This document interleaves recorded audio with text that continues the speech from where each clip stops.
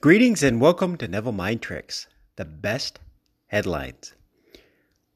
When you read of an innocent child who is murdered and you react, you activate something within you.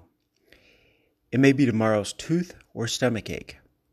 I do not know what it'll be, but God is not mocked. As you sow a reaction, you reap. An act for you and God are one. End of reading. A book related that I was reading and that came out before Neville stated, read only the most optimistic comments in the news, which I guess now can also apply to social media, and it has for some time.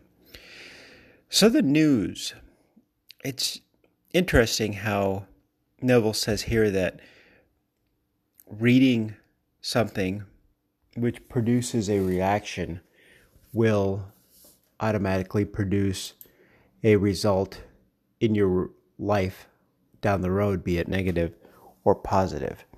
If you think about it, the news, especially in the United States, I'm pretty sure it's the same most everywhere, if not everywhere, based on fear, sensationalism.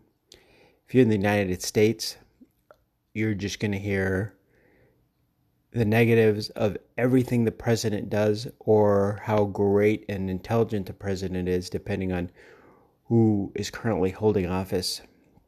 News, what's also considered news is whatever a quote-unquote celebrity does, says, thinks, buys, if they give birth or have father or a child or something. The media's job is to influence perceptions. And what we want to do in the doing of this work is influencing our own perceptions. Live rightly, bring our desires into fruition, and get the best results. Beyond. Always go beyond. Quick one today. A lot to think about. Really manage what you have going in causing reactions. Let us go into the silence.